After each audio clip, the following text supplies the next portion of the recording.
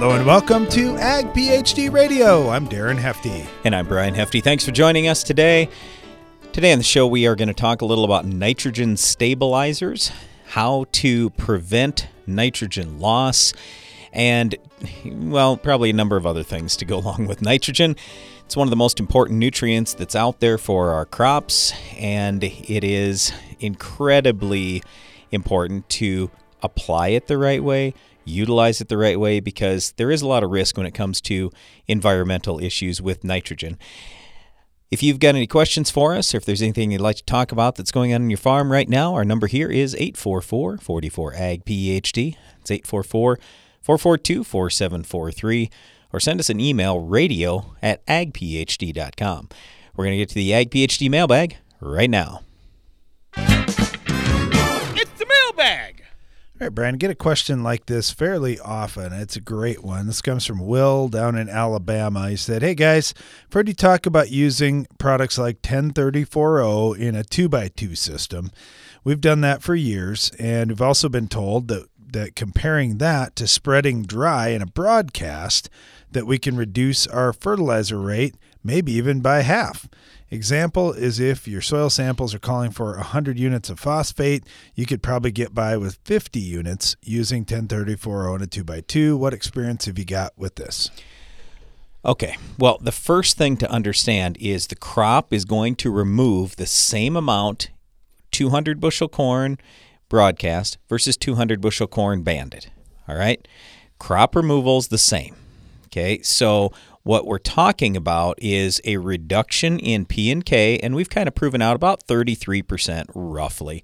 50% I think is a little too far. But you can get by using less. But here's the thing. Were you shorting yourself already with your broadcast rate? So just to make a blanket statement that, we're going to now cut our fertilizer rate by a third, I'm not a believer in that. I am a believer in you can use less fertilizer in the band, in the short term at least, if you're just feeding that plant, and it's all going to be fine. But you got to be a little careful about how low you go. Anyway, with 2x2 application and 1034O, if we're talking 150, 200 bushel corn, something like that, you're probably okay. But don't forget, when you ban fertilizer, if you concentrate that fertilizer all in one spot, you've really got a hot spot there. And if it's something like phosphorus, it barely moves in soil. So it's pretty much going to stay there. Where I'm going with this is, it was probably, 10, 12 years ago, we put some dirt in a container and had plexiglass on one side. Might even been actual glass. But anyway, the point is you could see through it. So we put a concentration of 1034O, just like we kind of would with a 2x2 placement. And what we found is when the roots did find that fertilizer, but when they hit it, they burned off. So my point is, sure, you can put 1034O in a 2x2, but let's not forget that's a high salt fertilizer. Now that you've got it in an extreme concentration in one spot, if a root hits that, and that root is not big enough to handle it, and you don't have a whole bunch of moisture along with it, between the salt and just the fertilizer itself, you might burn that root off and kill it. So if you're going to do all your P needs, all your phosphorus needs, and you need a lot, and you're going to put them all on one side of the row, 2x2, no way. Nope, that is not going to work. And that's why a lot of the guys going for higher yields, they're now going 2x2 on both sides of the row, and they're strip tilling, and they're putting some fertilizer in furrow. So the point is, the more fertilizer you get, the more you got to spread that out. Okay, so I'll leave it at that. All right, thanks for the question. Got this from Glenn, and he sent a summary of his soil data, and I think this is great. He was looking in the Ag PhD Insider magazine and looked at what we were kind of shooting for, and then compared what his soil levels were at. He said, guys, I would appreciate some fertility direction and comments on my soils. He's in northeast Montana. Okay, so first of all, high pH, 7.8 to 8 for pH. The next thing that we see that's much, much more alarming than just the fact that the pH is high sodium. He's 8.4. to 9.8% sodium. I got to be honest, I'm surprised you're able to get anything to grow in that, and I'm dead serious. We need that sodium level down below 1, which tells me you got to put tile in the ground. And I'm just being upfront with you. If it was me and I said, look, I'm not going to tile, I would do everything I can to, as quickly as possible, sell that ground, because that ground is on its way to being dead. So tile, you got to do it. And again, I apologize. I'm probably way too blunt about stuff, but I'm just being honest with you. If I owned that ground today, I'd be trying to sell it tomorrow if I decided I don't want to spend the money and put tile on the ground. Okay, so that's what I would do with that ground. I'd sell it. Or I put tile on the ground. And the tile is going to, over time, fix some of your issues there. Now, beyond that, I would just say, you got to continue to fertilize. It looks like you're right at the low end level of where we like to see our phosphorus and potassium and things like that. So he's right around 4% base saturation K. The P1 is around 20, 25, but P2 is close to 100. So, there's a fair amount of phosphorus in that soil. Other than that, I don't see anything that's terribly alarming. But the sodium absolutely is. All right, Brian, got this from SS, who said, you're talking about compaction. I've got a very compacted high clay soil where I'm doing my gardening. It feels like I'm digging through concrete, but tilling with a heavy layer of manure seems to be helping me out quite a bit. After that, the manure and the soil seem to minimize that compaction. Is it the same experience for you in full-scale crop fields? Between tillage and manure, they're able to get a little more tilth into the soil. Well, yeah, and you don't even have to necessarily have the tillage. You can go no-till, but you want to do everything you can to increase soil organic matter, and having manure in there definitely will help increase soil organic matter. So yes, we think those are good things. I don't care if it's a garden or if it's a full-scale field, manure, we like it in moderation. We're going to talk about nitrogen on today's show, and we're also taking your calls and questions at 844-44-AG-PhD. Acre to acre, year to year, generation to generation, nobody scrutinizes performance like you do. And acre to acre, year to year, generation to generation, the consistent performance of Asgrow brand soybeans helps to keep your profitability out in front, offering leading agronomic expertise and 100% exclusive genetics for strong yield potential. Ask your dealer how much further you can grow when Asgrow leads the way. Always read and follow grain marketing and all other stewardship practices and pesticide label directions. The only innovation that matters is the one I need. With NK Seeds, their R&D program actually listens to farmers like me, so I get solutions that solve my challenges. With the support to make them count. Because progress means pushing my potential, and success matters. Push your potential at nkseeds.com. Give your corn a strong defense against stress throughout the season with MycoApply Endoprime SC. MycoApply Endoprime SC uses 4 specially selected species of mycorrhizal fungi to protect your crop against stress. That means more access to water and key micronutrients while building a healthy soil structure for stronger crops for years to come. Stronger corn starts beneath the surface. Learn more about MycoApply Endoprime SC at endoprimecorn.com. Always read and follow label instructions. You're all set with the 4x4 turbo diesel truck. How about some options? Spray and bed liner? Absolutely. Tailgate step and Nerf bars? Gotta have them. Tie-down hooks and stainless steel toolbox? You know it. Tinted windows? Of course. Options are good. That's as true in the field as it is with your pickup. In addition to taking care of tough weeds, new Open Sky herbicide gives you more rotational choices than ever before and an easy-to-handle formulation. Gooseneck tow package? Yep. Discover more Open Sky details at openskyherbicide.com.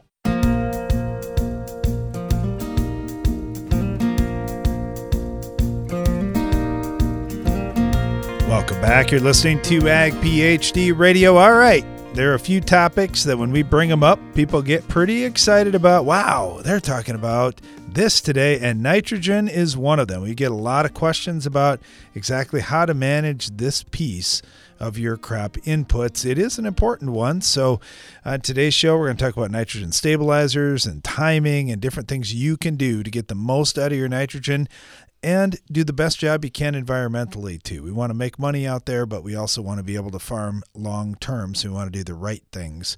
We've got Jeff Moon with us right now with Corteva to talk a little about nitrogen stabilizers. Jeff, thanks for joining us. You're welcome. It's great to be with you today. Thanks for having me.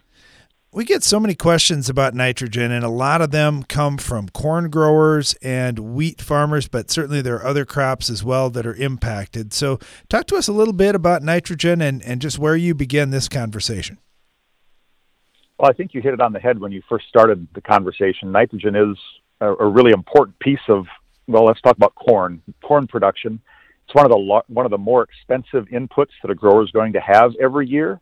And it's also one of the toughest nutrients to manage because it likes to move. It doesn't want to stay where you put it. And so when you kind of add all those pieces together, you can see why it's a hot topic for you and other growers that are out there. Well, I think there's two pieces to the conversation. Well, there's several, but two big ones that farmers will say is, all right, I'm shooting for this yield goal. How much do I really need to put out there? And then the second part is, how do I do it safely? Do I split it up into multiple apps? Do I mix something with it?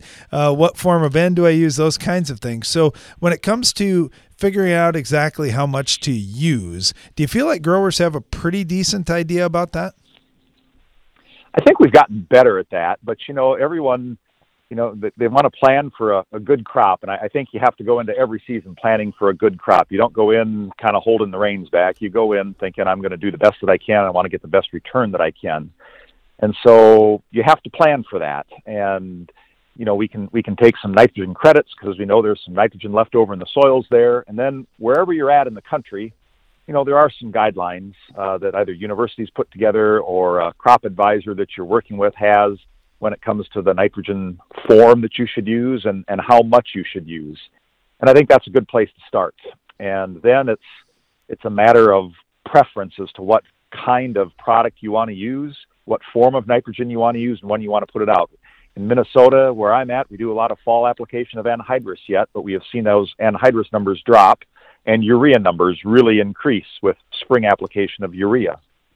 We don't see quite as much liquid fertilizer up here as you might see in other parts of the country. So it's a little bit of what history and what, well, I hate to use the word tradition, but what goes on in your area as far as what products people are going to recommend and when they're going to put them on. But we've made a lot of strides in just putting out a lot of nitrogen at one time of the year to maybe multiple applications, and certainly using then other products to help us get the most out of our nitrogen. And in our lineup, that would be products like Instinct or N-Serve, and there's others out there as well. You mentioned, just to begin with, everybody goes into it with a pretty optimistic, rosy picture of, I raised 200 bushel corn one time. I think I'll do it everywhere this year.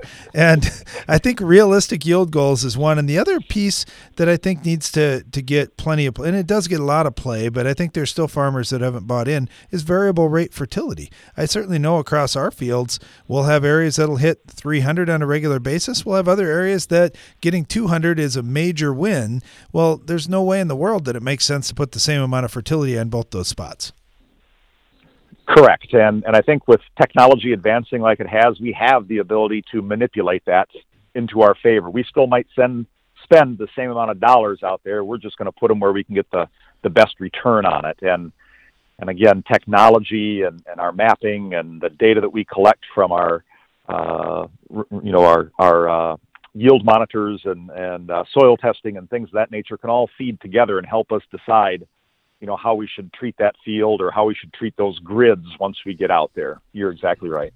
Brian and I get a chance to look at soil tests from all over. Goodness, we were just talking about soil tests from northeast Montana here a minute ago, and I was thinking about how different that area was from here, but they have very heavy soils. And I know we work with growers that have really light soils too that just can't hold much nitrogen.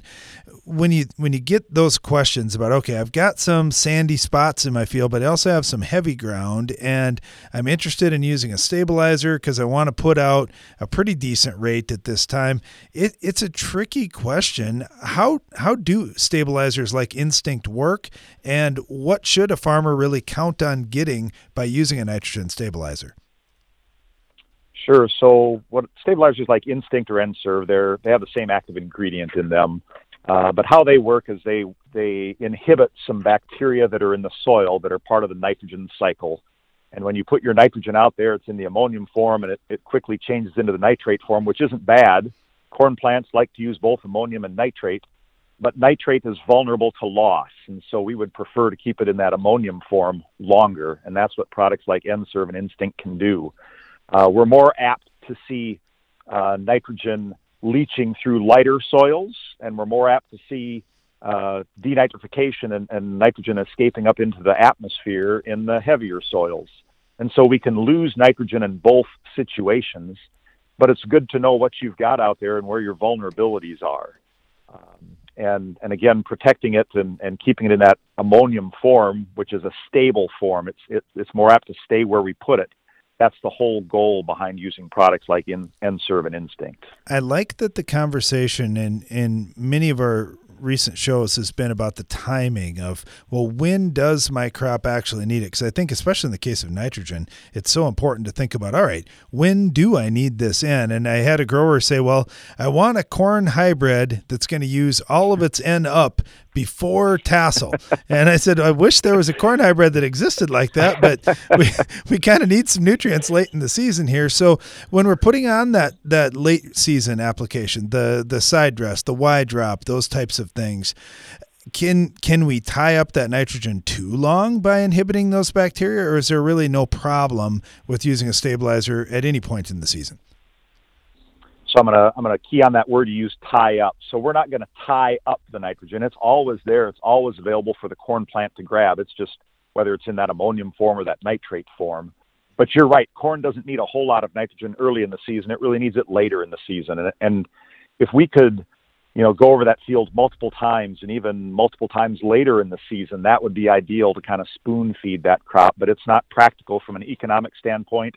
And we could also cause some damage to the crop going over and over and over it again.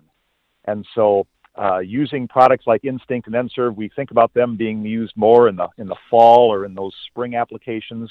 We do see some people use them at side dress time, and that's about as late as we're going to go with those. If you think about it, that nitrogen is going to be used much more quickly, if you will, later in the season. It doesn't have to stay out there as long. It's not going to be exposed to the elements and be as vulnerable for as long as something that you put out earlier in the spring. So I don't know if that helps answer your question or not, Darren. Well, I sure think so. And the point is, we aren't tying up nitrogen. All we're doing is inhibiting some bacteria out there, so the plant can always grab that in, regardless of if you're using a stabilizer or not. It's never going to hurt you on that front. And this year with nitrogen and pricing and gosh, all the energy things we're going through right now, there's a lot of nitrogen questions, but I think this is one too. With nitrogen stabilizers going into this season, we got to be smart. We got a chance to actually make some money on this crop. We've got a good corn price. We've got a chance for high yields right now. We got to do everything we can to make sure we've got a good amount of nitrogen there when our crop needs it. Well said. I couldn't have said it better myself. There's a good opportunity for us here this year, and again, that optimism comes through as we get closer to spring. Although it's been hard to think about here for you and me the last few days. Yeah, it's been a little cold.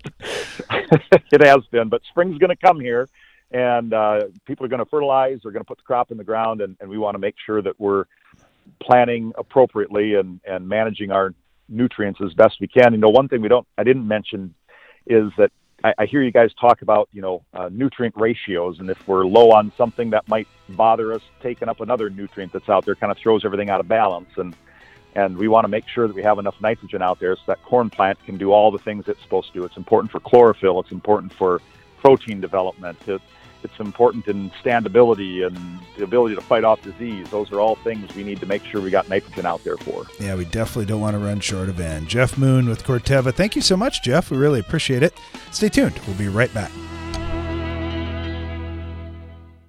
Want to cut production costs without losing yield? Brian Ryberg from Buffalo Lake, Minnesota has done just that. Here's his story. We began using a Soil Warrior on our farm the fall of 2014. We've seen many benefits from better water infiltration, a lot less hours on equipment, fuel, been able to reduce our fertilizer side, so it's really simplified our operation. See what makes Soil Warrior different and better at soilwarrior.com.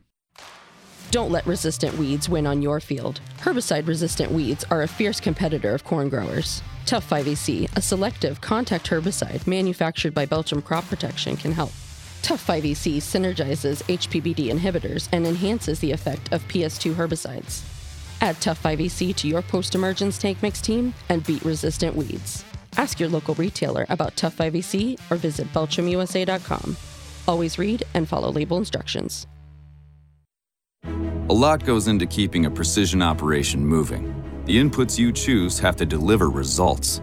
New Delaro Complete Fungicide from Bayer offers unmatched consistency and the most complete disease control available. Your corn and soybeans are protected and yields higher, even in unpredictable conditions. With Delaro Complete, you get results you can count on to help keep your precision operation running smoothly. Always read and follow label instructions. To learn more, visit delarocomplete.us today. You need a powerful herbicide to fight the war on weeds. Bellum is Rotam North America's mesotrione herbicide, and it fights against the annual broadleaf weeds attacking your cornfields. Winning this battle means higher yields, lower cost to you, and maximized profitability. For long-lasting and residual weed control, check out Evinco, Vilify, and our newest mix, Rixa. For application, flexibility, and season-long control, that's Evinco, Vilify, and Rixa, powered by Bellum. For more information, visit BellumHerbicide.com. That's BELLUM Herbicide.com. Wherever you go, whatever you're doing, whenever you want. Farm your way with Case IH AFS Connect.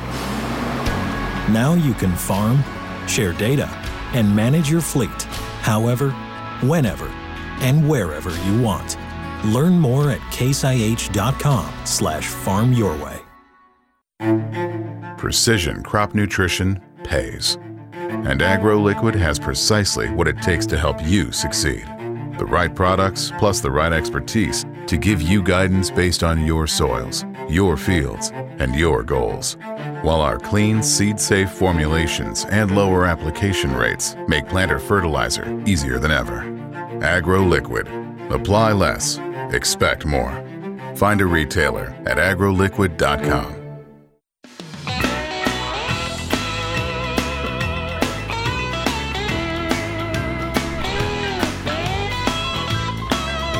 You're listening to Ag PhD Radio. Thanks for joining us. We're talking about nitrogen today. Always a hot topic, and certainly one of those things that if you get this part of your crop input plan perfect, you can really maximize yield and profitability. It's super important. Real happy to have Trent Roberts with us right now with University of Arkansas. He's a soil fertility specialist down there. Trent, thanks for joining us. Yeah, thanks. I appreciate you guys thinking about me and having me on the show today.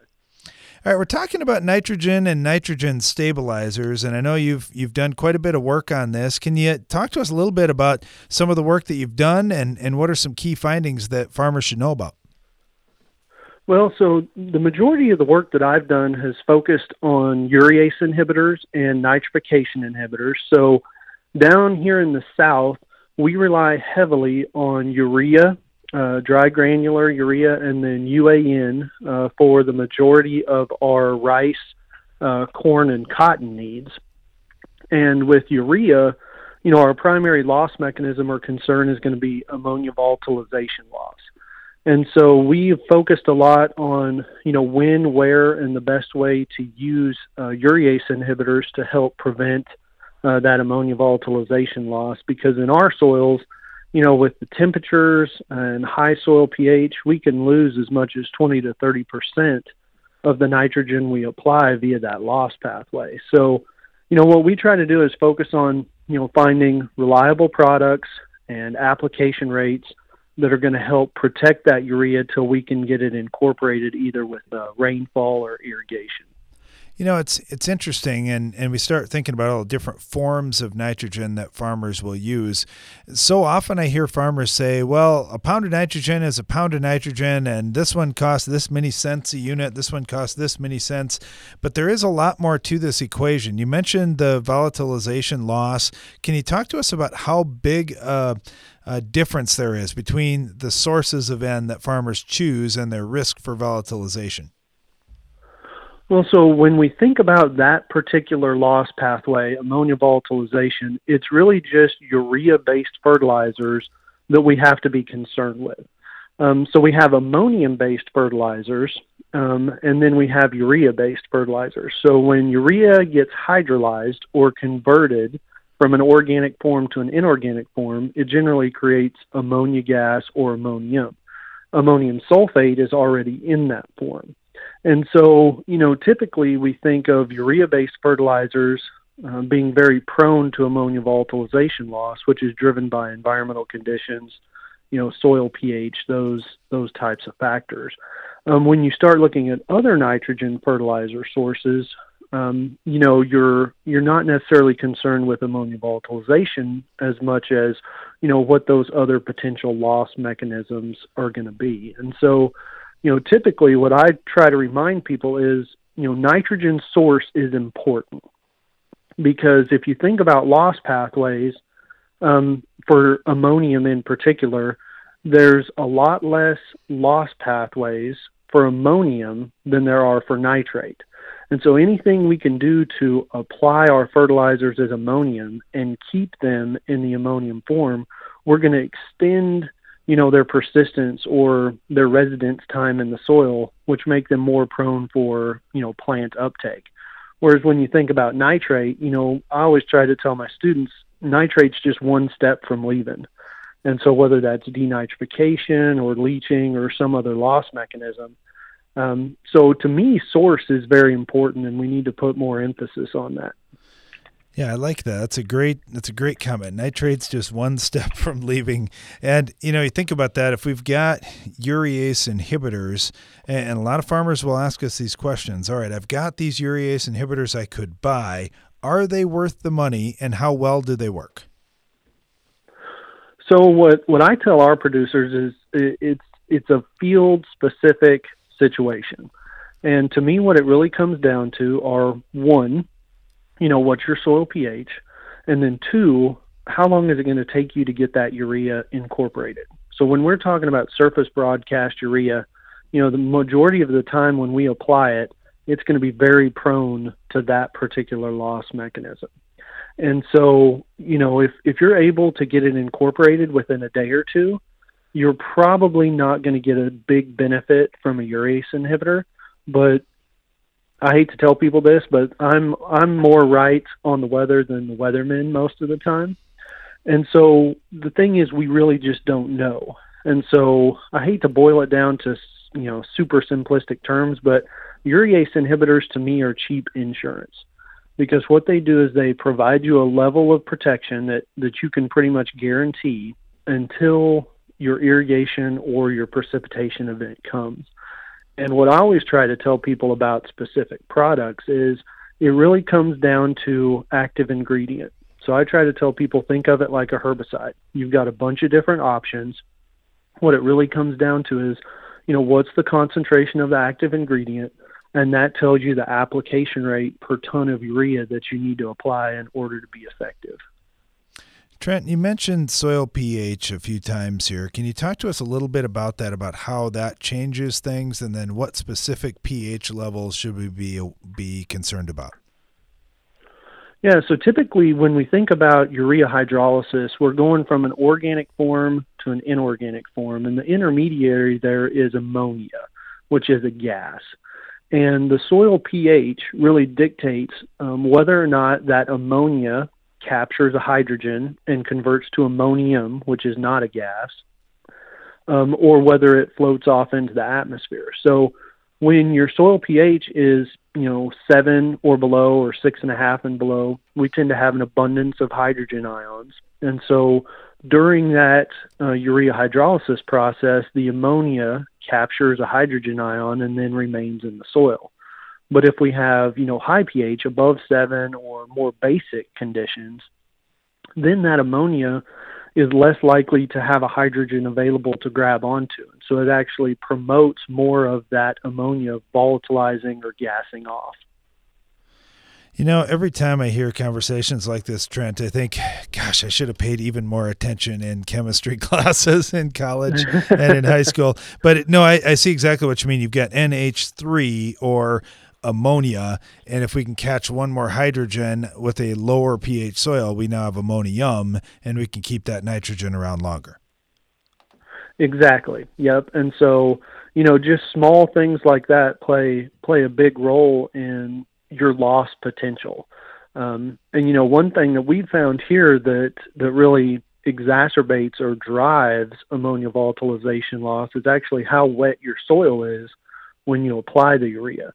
And what it is if you think about evaporation from the soil surface, if you've got a moist soil surface and you have urea out there, as that soil moisture evaporates, it can actually drive or pull a lot of that ammonia gas out with it. So a dry soil, application of urea to a dry soil definitely helps reduce the potential for ammonia volatilization loss. Now, you mentioned in the South that you got some other challenges with heat and just a long growing season, lots of things going on out there. I guess for us, we just try to time it as close as we can to when that crop's going to use it, when at all possible. But what about dry conditions? We see growers trying to get out there quite a ways in front to make sure that they'll catch some moisture along the way to help get it into the crop. Well, yeah, and I think with anything, it's a game that you have to play based on what you know and what you're willing to risk.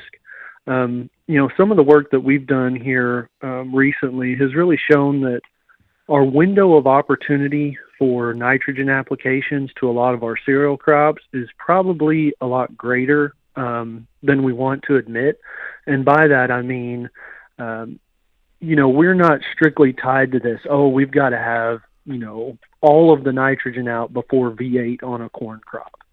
The window of opportunity there is much, much larger than we think. I think our biggest restriction is equipment. What do we have to actually get that nitrogen out there? And so to me, if you don't have the equipment and you're dealing with weather concerns, you put it out when you feel comfortable, but you make the best decision possible. And by that, I mean, yeah, you're absolutely right. That equipment limits guys quite a bit on what their choices are. We're talking with Trent Roberts here at the University of Arkansas. Trent, this was great. We really appreciate it. Thank you so much. Stay tuned. You deserve to have a building that will last for generations. With more than 110 years of experience and thousands of satisfied customers, Morton Buildings is the industry leader you can trust. Unlike other construction companies, you work with Morton Buildings craftsmen from conception to completion. There's no better time to buy. Lock in your new building for 2020 today. Contact your local Morton sales office or visit mortonbuildings.com. Pentair Hypro Ultra Low Drift nozzles are your ideal choice for the Enlist E3 herbicide system. With coverage comparable to flat fans and with 90% less drift, ULD nozzles meet all required standards for Enlist applications and provide optimal performance of contact herbicides. Learn more at pentair.com/hypro. Start your crop off right with the Germinator closing wheel from Farm Shop MFG. Our spike design excels on variable soils and shatters compaction. Plus, the unique shoulder firmer encases a seed to maximize seed-to-soil contact. Order yours at farmshopmfg.com. Did you know soybean diseases like white mold and sudden death syndrome can survive in your soil even after rotating crops? Prevention of these diseases is a constant battle, and yield loss from an infection can be devastating. The right management plan makes all the difference. Keep your beans safe this spring with Heads Up seed treatment. Heads Up guards your seed from both white mold and SDS. Stay protected and profitable by asking your seed dealer for Heads Up. Learn more at headsupst.com. Revitec fungicide from BASF has been specifically developed for the selective soybean grower who doesn't compromise. If you think good is good enough, if you're okay with just achieving rather than overachieving, if average is your goal, this is not the fungicide for you. Revitec fungicide. brand new chemistry, 3 no-excuse modes of action, 0 modes of compromise. Sounds like the fungicide for you. Revitec Fungicide from BASF. That's smart. Always read and follow label directions. No matter what time of the year it is on your farm, with a Bayer Plus Rewards program, earning and redeeming rewards are always in season. Because when you buy 2 or more eligible seed or crop protection products throughout the year, you earn $3 per acre in cashback rewards. Cash you can redeem and reinvest in your farm later in the season. That's Bayer Plus Rewards, and that's how we're helping make every part of your season, well, rewarding. Visit mybayerplus.com to learn more. See program terms and conditions for full details. It's not about how quickly you come out of the gate with nitrogen fertilizer, but how strong you finish the race. High Striker uses patent-pending chemistry to stabilize your nitrogen in a form that lasts longer in your crop's root zone. Because for high yields, your nitrogen must last longer, so you can finish the season stronger. Visit agrotechusa.com to learn why so many growers are going the distance with High Striker treated nitrogen.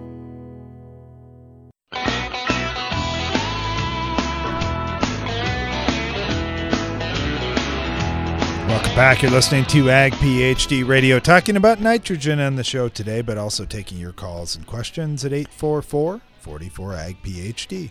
Okay, when it comes to nitrogen stabilizers, one of the key things to always remember is there are different kinds of stabilizers. There are some that protect you against volatilization. That's when you lay nitrogen on the soil surface and it goes up in the air. There are some that will protect you against leaching, and that's when there's water and it drives the nitrate down into somebody's water table. That's not good. And then the next form of loss is denitrification, where it gets in the ground and the ground is too wet. Now, it doesn't leach. This occurs in heavy soils. It doesn't leach away. It converts over and ends up going back up in the air again. So there's denitrification. And I'm just trying to say, if you go, well, I'm not worried about leaching or denitrification, I'm just worried about volatilization. Well, guess what? There's some cheaper products you can buy if you just need protection against volatilization. So make sure whoever you're buying a nitrogen stabilizer from, you talk through the 3 forms of loss: volatilization, leaching, and denitrification. You tell them what you want to protect against, and then they can help you. There are also different forms of nitrogen stabilizers for urea versus liquid versus anhydrous versus manure. So just make sure you're getting the right product for the right situation for, the nitrogen source that you are actually using. And the big question we get, quite frankly, is when are nitrogen stabilizers more likely to pay? Let me start you with this. So back when our dad was alive, and I should go back way further than that. So 40 years before he passed away, he would say to us, well, we'll just put a little extra nitrogen on in the fall to cover any loss that we would happen to have. Okay. And, back then, 40 plus years ago, it was probably not that big a deal. Because let's face it, we're going for 100 bushel corn. And if that. How much nitrogen were you putting on anyway? Were we going to lose much to leaching? Probably not. He was more worried about the loss, whether it's denitrification or volatilization. But today, with much higher yield goals, and let's face it, there are some people going for 300 plus bushel corn or ridiculously high yields on wheat or, any of these other crops where you have to put nitrogen on. We aren't in the same position that we were 40 years ago. The environment is a really big concern. And let's face it, as farmers, we are less than 1% of the population now. So we don't have the votes. We've got to make sure that we keep all the non-farmers on board with what we're doing. We have to be careful environmentally, all right? So my point here is we should not be exceeding what our soils will hold, and our standard rule is 10 times the CEC. So if I've got a 15 cation exchange capacity, I multiply that times 10, my soil can hold roughly 150 pounds. But don't forget, there's going to probably be nitrogen in that soil already. So if there's 40 pounds already out there, that means you should only put on 110 pounds at the most. And that's only if you're relatively close before that crop's going to use it. Oh, and by the way, you might say, well, then I can't apply any in the fall. Yes, you can. You just put it on right before freeze up. Because let's not forget, if I apply nitrogen, let's call it the The 20th of November, here where we farm, if I apply nitrogen the 20th of November, I consider that 2 weeks before my corn crop will start using it. And you go, what? You're not going to plant corn in December? No, I'm not, but the ground is frozen like a rock from late November all the way sometimes until the 1st of May. And we plant right as the ground is thawing. So I'm just simply saying it's the same for me in the north, applying it in the fall, as it would be for somebody who farms in Alabama, applying it in, let's call it the second week of February, and they want to plant the last week of February. So we got to put all these things into perspective. All right. Beyond that, nitrogen stabilizers are more likely to pay when nitrogen rates are high, when nitrogen prices are high, when nitrogen sits on top of the soil more than a couple of days, when nitrogen is applied far ahead of when it's going to be used, when the soil pH is outside the range of about 6.3 to 7.3, when temperatures are warm, in wetter years, and when you have environmental concerns. So we are real big believers in using nitrogen stabilizers. Just because you use a nitrogen stabilizer doesn't mean you can do dumb stuff like on a 5 CEC soil putting on 500 pounds of nitrogen or something like that. You still have to use a lot of common sense, and the nitrogen stabilizer is going to help you a little. It's not going to help you a tremendous amount, if you're way overdoing something. And then finally, I guess I would just say, let's never forget that soil is negatively charged. So the purpose of the nitrogen stabilizer and the purpose of applying an ammonium source of nitrogen is to keep it in that positively charged source of ammonium, and then that attaches to the negatively charged soil. So then we don't have leaching. That's the form of loss I'm most concerned about. Because let's face it, if it's volatilization and it goes up in the air, well, most of the air we breathe in every day is nitrogen anyway. So is that hurting anybody? No. That's no big deal. What we worry about is that leaching side, though, and nitrogen ending up in the groundwater. And it's got to convert to nitrate first. Okay, so if we can prevent that nitrate conversion from happening with a stabilizer, that's really going to help us. All right, let's jump back to the phone lines. Got Rob with us right now down in Nebraska. Rob, how are you doing today? I'm good. How are you doing? Good. What can we do for you? I've got a question. I've got a caliche soil that's high pH, and we've never applied manure or anything. Is there a permanent way to fix my high pH caliche soil so that it won't cost me so much on nitrogen? Okay, so what you're saying is because the pH is high, you believe it's taking more nitrogen to produce as many bushels. Is that what you're saying to us? Yes. Yeah. Yes, and it ties up the nitrogen and turns the plants yellow midway through the season. Sure. So we just have to look at what can we do to drop that pH down and to make that soil, let's just call it a better soil. All right. So whether it's getting manure out there, improving the drainage, adding more sulfur, using some cover crops when it would happen to fit, reducing tillage, all those kind of things over time will help you to build more topsoil. They'll help you to build your overall soil profile, get more microbial life going there, and then eventually that pH will start to come down. You also have to look at what are your other nutrient imbalances. Maybe your potassium is low. Maybe it's, I don't know, something else. I mean, there's something else going on out there potentially. So I'd really look at my soil tests. I'd also say this. In a lot of those kind of soils, we see rolling hills and we go, hey, we got to make sure that we're using small zones or small grids and truly addressing the areas that need the help and then not wasting the money on the other areas that don't necessarily need the help. So yeah, there are a number of different things that can be done there, and you can improve that soil and hopefully you'll end up getting better utilization. But we do talk an awful lot about the amount of sulfur out there. So in soils like yours, generally speaking, it's apply nitrogen, but apply sulfur along with it. So anyway, do you have any other specific questions? Anything else we can help you with that? No, I think you've helped me a lot. You kind of confirmed what I was thinking already, so I think that's right on. Okay, and if you want to send us your soil tests at any point, please do. Do you have rolling hills? Yes, and that's what they call it mag rock, but it's actually caliche, and that's where it's located. Yes. Yes. And so, what size zones or grids are you using right now for soil sampling? To be honest, I've been renting my property out, and I was just going to get started farming again. So I don't know, what would you recommend, like 10-foot grids or something?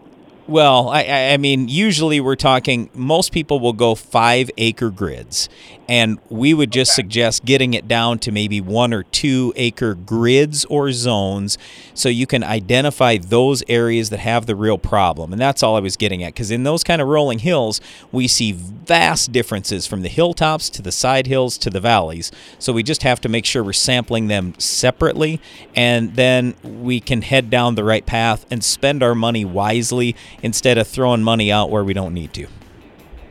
Yeah, amen. Okay. All right. Well, yeah, when you get some soil tests, just send them to us, Rob. We'd appreciate that, and we'll help you out as much as we can. Thanks for the call. Yep, thank you. Yep. Stay tuned. We'll be right back.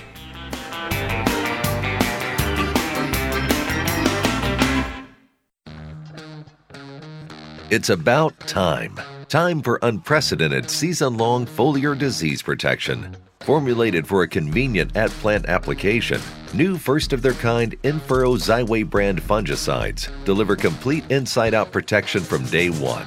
From root to tassel, stalk to leaf, from planting through harvest. The active ingredient flutriafol moves from the soil through your plants as your corn grows. Change the way you approach foliar disease protection from the start with first-of-their-kind In-Furrow Xyway 3D and Xyway LFR fungicides, available only from FMC.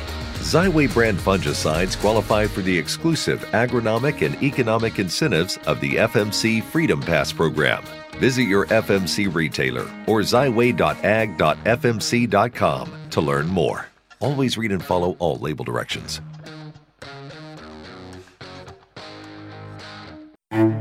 AgroLiquid is precision crop nutrition. That means being committed to product performance, to research and field testing, and to superior agronomics.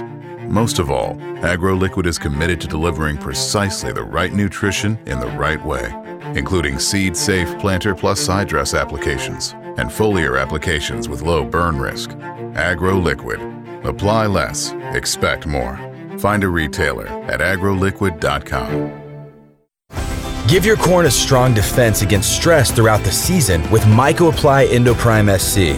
MycoApply Endoprime SC uses 4 specially selected species of mycorrhizal fungi to protect your crop against stress. That means more access to water and key micronutrients while building a healthy soil structure for stronger crops for years to come. Stronger corn starts beneath the surface. Learn more about MycoApply Endoprime SC at endoprimecorn.com. Always read and follow label instructions. As a little girl, I always wanted to run the combine because it meant I was helping Dad. And Dad always said farmers are helpers. I'm teaching that to my daughters, that farmers help our family, our neighbors, and our community. It's what I do at work. I help farmers get the equipment they need. My name is Kim. I'm a farmer, and I work for Case IH.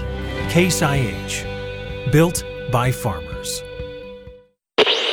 We now bring you an important news bulletin. This just in from Live Action News. Innovation has come to the world of burndown.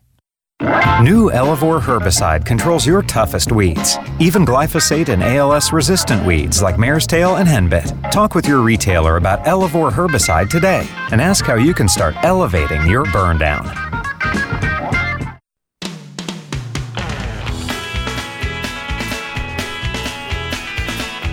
Welcome back to Ag PhD Radio. Brian Hefty here along with my brother Darren. We are live in the Morton studio today.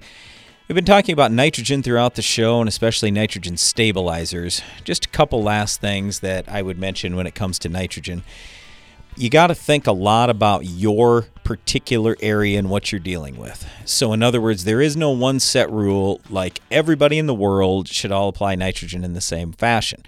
So let me describe this just a little bit more, and I'll tell you what's going on in our area right now. as we stand today. We are in an extreme drought area, and granted, I mean, our ground's frozen solid for 2 feet deep, so nothing's happening today. We're not going to plant next month either. But the point is, there is not a bunch of subsoil moisture out there, and we have really heavy ground. Our average cation exchange capacity here would be in the low 20s, so that's what we would call heavy ground. And we can hold 200 plus pounds of nitrogen without a whole lot of risk. I'm not worried about leaching or anything like that with 200 pounds of nitrogen in most of our soils, okay? Especially considering we're frozen for 5 months out of the year. We don't get a lot of rainfall. Last year, grand total precip, all 12 months added up together, was 14 inches. That's it. So, and yes, that was below normal, but I'm just saying our average is about 22 inches. It's not much. That's for 12 months, and that includes the snow. So we don't have near the risk of loss that a lot of people would if, let's say, they had light soil, tremendous amounts of rainfall, no winter frost, things like that, okay? Here's where I'm going with this. How we want to put our nitrogen on this year is going to be a little bit different than how we might in a normal year. So because we don't have subsoil moisture, and because they're predicting right now 70% chance of below normal precip this year, that's not 100% chance. They don't know. But if the odds are in favor of it being dry, and it already is really dry, here's what we worry about in our area, specifically in these heavy soils, is not getting the nitrogen out early enough. So we will be earlier. We will put more of our nitrogen on up front. Now, if we're going to do that, and it's going to be 2 months before the crop really needs it, would that make sense to put on a nitrogen stabilizer along with it? Probably. But keep in mind, if I can save a trip later on, I can spend more money. And also, the way I usually look at it is, hey, if I'm putting a nitrogen stabilizer on and I was going to put 200 pounds of nitrogen on, whatever this stabilizer costs, I'm going to reduce my nitrogen by that much. Otherwise, why would I use the stabilizer? It's got to cut my nitrogen cost. Or it's got to save me a trip. One or the other. So that's usually how I look at it. And again, this does not mean that no one should split apply, or even for us, we shouldn't split apply, because we've got some fields where we need 300 pounds of nitrogen, where we're going for big time corn yield, and it's corn on corn. So to overcome that residue, all that high carbon residue, and to meet what we have for our yield goal, we need 300 units or more of nitrogen. Well, we're not going to put all that on in one shot. Even with low rain and heavy soil and dry soil and a stabilizer, I still don't feel super comfortable about that. So we're going to pray for rain, and we are going to put some on. It'll be early. I mean, much earlier than most people would say, oh, you got to put that last shot of nitrogen on, because again, we're in a dry area. Okay, so these are the kinds of things that you got to be thinking about all the time. And our last caller from Nebraska there, when we're talking about different kinds of soil and what can we do to help hold nitrogen, what can we do to help make that nitrogen more available to the plant and better utilized by the plant, let's not forget about all the other nutrients. So Darren and I have done a lot of work over the years. And I mean, here at Ag PhD, we've done all kinds of stuff. There was one year even we did tissue tests on 650 different farms in a 5-state region in the United States. 650. We had an unbelievable amount of data, and it was very eye-opening. Almost everybody had high to excessive levels of nitrogen. Almost every single farm on 650 different corn farms had high to excessive levels of nitrogen. So most people were in great shape there. You know what they were lacking? Micronutrients, potassium. The potassium number was horrible, and the micronutrient level was even worse. I believe, if I remember the number correctly, it was like 98.4% of everybody who was in this was low to deficient on one or more micronutrients. And the vast majority were low to deficient on 2 or more micronutrients. So here's my point. You want better utilization of all this nitrogen money you're spending. Make sure you don't forget about P and K, and sulfur is a huge one. Sulfur, because of the lack of air pollution now, and it was even worse last year because there were fewer cars running, fewer planes running, fewer everything, plants running, manufacturing plants, everything. And also, we have pretty clean air even when all that stuff is running. They talk about these, we're going to make everything green. And I'm like, we seem pretty green right now. We're burning biodiesel. Okay. I mean, we're running soybeans through the plant, through the tractor. And they've now proven with these Tier 4 engines, the air is cleaner coming out the back than it is going in. So seems to me like we're pretty green and pretty clean as it is right now. But my point here is, back, if you go 30, 40 years ago, we used to get all kinds of free sulfur raining down from the sky. We don't anymore. Now, there's plenty of that in China. So maybe that's why some of the Chinese farmers, their yields are starting to go up now, because they got all this sulfur that helps, that makes your nitrogen even more, it gets better utilized in the plant when you have good levels of sulfur. But anyway, take a look at the micronutrients as well, besides all these other things. So don't just get yourself focused on nitrogen. It's a bunch of other things. Follow all that other stuff, and you'll find your nitrogen that you invest will be better utilized in the plant, and you don't have to spend as much. Darren, anything else on nitrogen? No, but I got a great soil sample here to kind of illustrate some of the stuff you were just talking about. This is from Darwin down in Kansas. And when I think about it, is nitrogen the number one thing here? Or let's say he gets the nitrogen piece right, what are going to be the next limiting factors? Darwin says, please look at my soil samples. Let me know what you think I could do to improve yields. Okay, now I'm glad this came up because I forgot to mention this with the nitrogen piece. Very, very few fertilizer dealers and agronomists will tell you what's really going on with the nitrogen that's going to come available for free every year on your farm. Some agronomists and fertilizer dealers, in fact most, will tell you if you raised soybeans last year, well, you have a soybean credit for nitrogen. Yeah, that's a myth. They're lying to you. There's no such thing. That's a made-up term. So get that out of your head. Doesn't exist. Okay, it does not exist. Here's what does exist, and what's true and fact. The more organic matter you have in your soil, the more free nitrogen will come available on your farm each and every year. So in Darwin's case here, he's got 1.5 to 1.8% organic matter. That's not very good. I'm not saying this is a negative to him. This is no insult or anything else. It just is what it is, okay?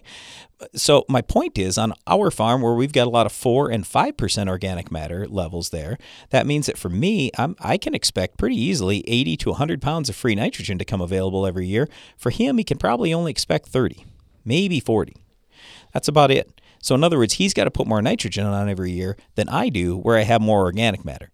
So you can see, if you want to do the best thing you can to leave the ground in better shape for the next generation who's going to farm it, your goal could be, one of the things you could do is work on increasing your organic matter levels.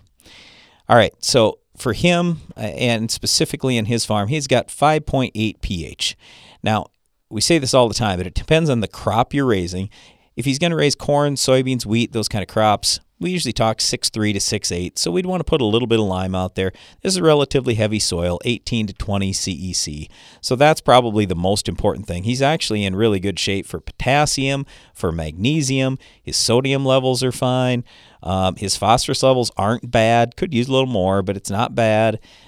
Sulfur is running a little on the low side. So this kind of comes back to, yes, what Darren said, what we were just talking about. And besides that, he's really low on zinc. He's low on copper. He's low on boron.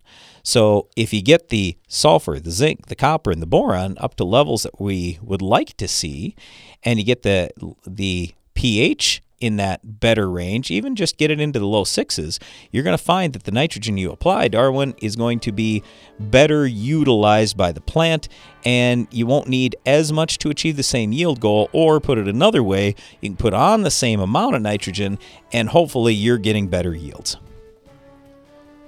Yeah, getting things in balance is really important. We're going to talk about that a lot when Neil Kinsey comes to town. If you've heard about Neil Kinsey and you're really interested in catching one of his sessions, we would love to have you join us. Go to agphd.com. Neil will be here later this month, and you can watch that whole thing virtually. So you can sign up there at agphd.com. Thanks for listening today. Be sure to join us again each weekday for more Ag PhD Radio.